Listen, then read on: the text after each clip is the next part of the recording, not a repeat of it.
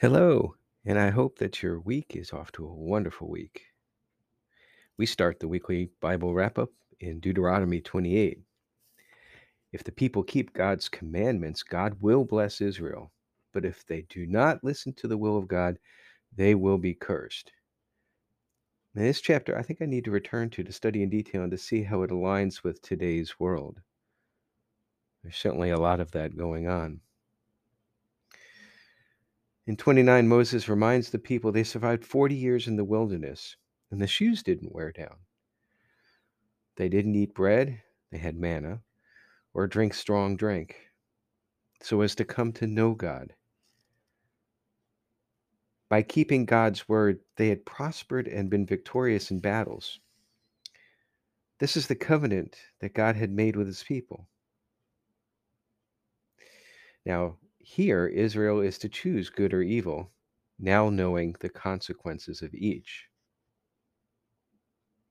Deuteronomy 31, Moses notes that he is 120 years old and will not enter the promised land.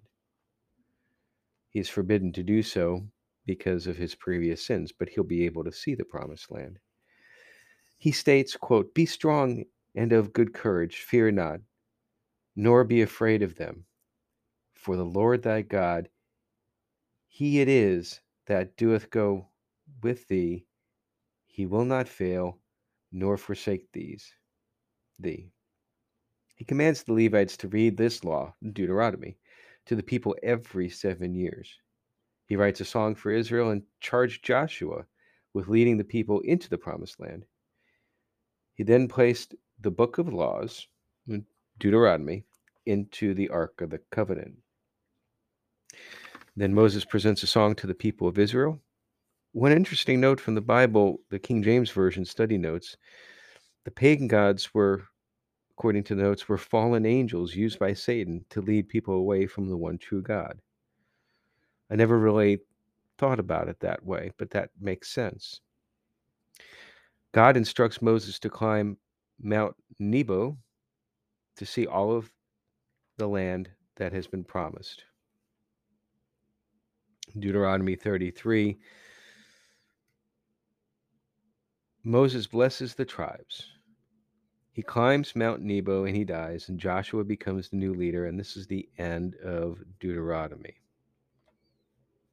Then we move on to Joshua. Joshua prepares Israel to cross the Jordan to start the slow process of taking Canaan, wars that would last more than 20 years. Remember earlier, God had instructed Israel not to take it all in one shot, or to try to, because then they wouldn't be able to govern all of the land and wild beasts would take over. Spies go to Jericho where they encounter Rahab. Rahab hides the spies and asks them to spare her family when Israel attacks. She explains that all of Jericho is well aware of Israel's strength from God. The spies return and report to Joshua that they have indeed delivered this land to them, for the residents are faint because of them. They saw that fear of Israel as a sign from God that, yes, this land has actually been given to them. They just need to come and take. The people were instructed to remain 2,000 cubits or 1,000 yards behind the ark when Israel went in. When the Levites' feet reached the Jordan would stop flowing, creating a dry strip for Israel to pass. And this is very reminiscent, of course, of Moses parting the Red Sea. Israel would then follow the Ark of the Covenant into Canaan. The river did split as promised. And 12, one from each of the tribes, each picked up a stone from the dry Jordan. These were used to construct a memorial of the crossing. 40,000 crossed, and then the river started flowing. Now, I believe that 40,000 is plus or minus. I don't think it was exactly 40,000. Supposed to give the idea of the size of the force. And then in Joshua 5, Joshua circumcised those that were born in the wilderness. Apparently, they didn't carry the tradition of circumcision past when they started in the wilderness, so those that were born were not circumcised, but Joshua apparently here has now added it to an ongoing part of the Jewish culture. And Israel observed Passover. And then 7 priests blew 7 trumpets, and the ark followed to initiate the attack against Jericho. Eventually, the walls of Jericho fell, and Jericho is destroyed, but Rahab's household is spared. Achan took this accursed thing, sinning against God. So this was one of the Israelites and apparently did something wrong. We don't know exactly yet. We'll know in just a moment. Note here that they didn't mention that the ark was leading them into battle against AI and or I don't know how you pronounce AI. Um, artificial intelligence. I'm in information security, so that's what I see. We'll call it I. So the ark didn't, at least it's not mentioned that the ark led them into the battle to Ai, and they lost. And this is very much a reflection of the loss of faith in God because they thought that they could just do it themselves. Whereas before, when Jericho fell, the ark went first and they were able to be victorious. The Lord directed Joshua to purge the sinfulness of not taking the ark in and also of the purging that now Achan admits stealing silver and gold and fancy clothing. His family are stoned and burned. Now, this again sounds that it's cruel by today's standards, but there's this common theme throughout that God is wanting his people to be pure, and sin needs to be purified as much as possible.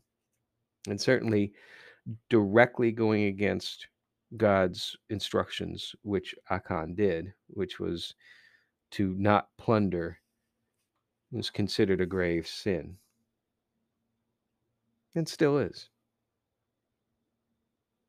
The Lord directs Joshua that he has given Ai to Israel. So now it sounds like that there's a second chance, but make sure that you put the Lord first and trust in him. Israel attacks this time, and because they have purged their sin, they are victorious. I would assume at this point in time, when they attacked the second time, that the ark went forward first.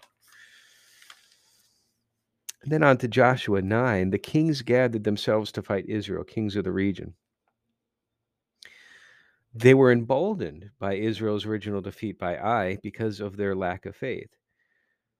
So the kings are thinking this force that has got the backing of God is not undefeatable. So they were emboldened and empowered by that. Gibeon, however, sent emissaries to make peace with Israel. They saw that perhaps that wasn't the case. This upset the local kings when Gibeon asked for Israel's protection. God battles with Israel against the kings, killing some with hailstones and stopping the sun for a day to allow longer sunlight and therefore more sustained fighting. Can you just imagine that it's the day and then all of a sudden like the sun stops moving? How would God have accomplished that if you think about it from the physical world?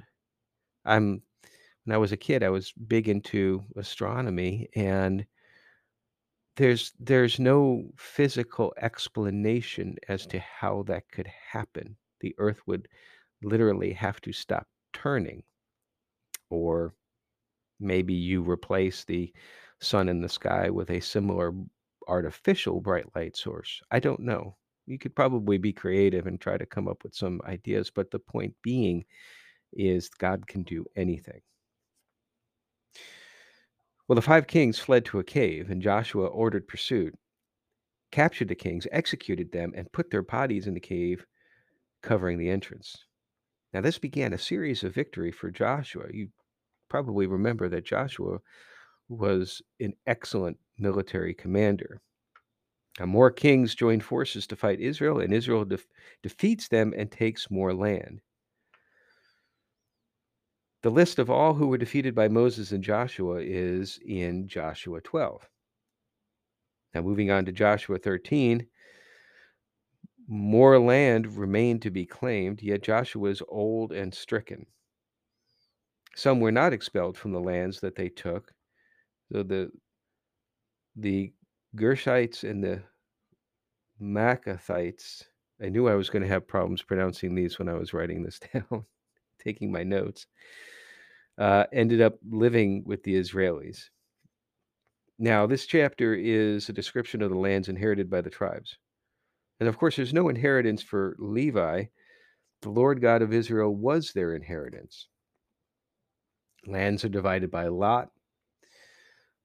Caleb requested Hebron, the mountain where the Lord spoke with him 45 years ago. So here's an important point. Remember, Caleb and Joshua were the two spies who went out originally. Okay?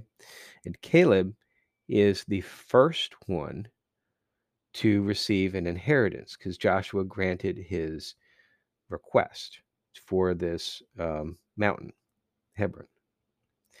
Now, Joshua requested because that's where the Lord spoke with him 45 years ago. Now, if you remember too, the time in the wilderness was 4 years. So by this time, you can infer in Joshua that we've now gone 5 years into the 20 years that it took for them to eventually um, completely move into the lands. And I guess doing some backward math here, if Joshua died at 110, which we find out at the end of Joshua, and that is 15 years later of the 20 years roughly. Here, Joshua, you have to remember, he's 95 years old. So it's incredible all that he's doing at this age. Joshua 15, description of the inheritance of Judah and of Caleb. Cities of Judah are listed. And then in 16, the inheritance of Ephraim is described. And we'll go further into more of the inheritances when we pick up next week with Joshua 17. So it's an interesting story as you get into it more and more, this progression from leaving Egypt and learning how to survive in the wilderness by trusting God, and then learning about God's laws and constantly being tested and eventually understanding the difference between right and wrong and the consequences thereof, right being following God and wrong turning away from God. And now, finally, after all that time, they have the opportunity, the time has come, God's time, not ours. I often say that, to enter into the promised land, but they have to do it in a certain way as well, too. How many times are you impatient about something?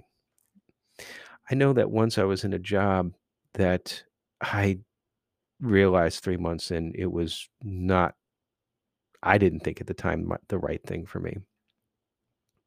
And so at lunchtime, I would go to this park, bring my lunch, and I would pray. I would be, God, please get me out of this situation. But I understand it's your time, not mine. And it would be a full 12 months later when I eventually did reach my promised land of leaving that job. But I learned God's time, not mine. Trust in his path, his whatever he has for you. Because quite honestly, if I hadn't taken that job, which I thought was so terrible at the time, all of the blessings that came from it afterwards would never have unfolded the way that they did. So until next time, I hope you have a great week, and thanks for listening.